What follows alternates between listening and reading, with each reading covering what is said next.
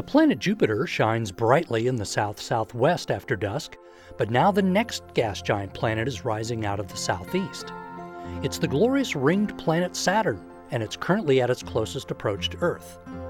Saturn will shine as a moderately bright star in the constellation of Sagittarius. It has a dull yellowish color and won't twinkle like the other stars because of its disc-like appearance.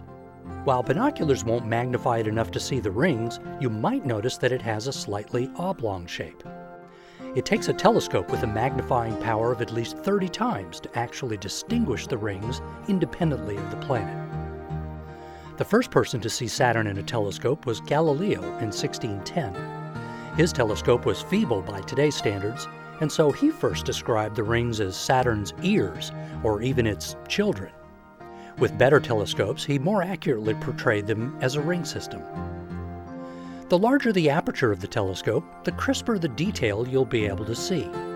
The greater light-gathering power allows you to go to a higher magnification and see better details like the dark gap in the rings, subtle cloud bands in Saturn's atmosphere, or a multitude of moons. Join us at the planetarium on Friday, July 13th at 8:30 p.m. for Observe Saturn Night, and we'll show you more about Saturn in the Dome 360 Theater, and, if the skies are clear, we'll observe it with telescopes after the show. We'll host another observation session on Saturday, July 14th at Bay City State Park. With the Delta College Planetarium and Learning Center, I'm Mike Murray.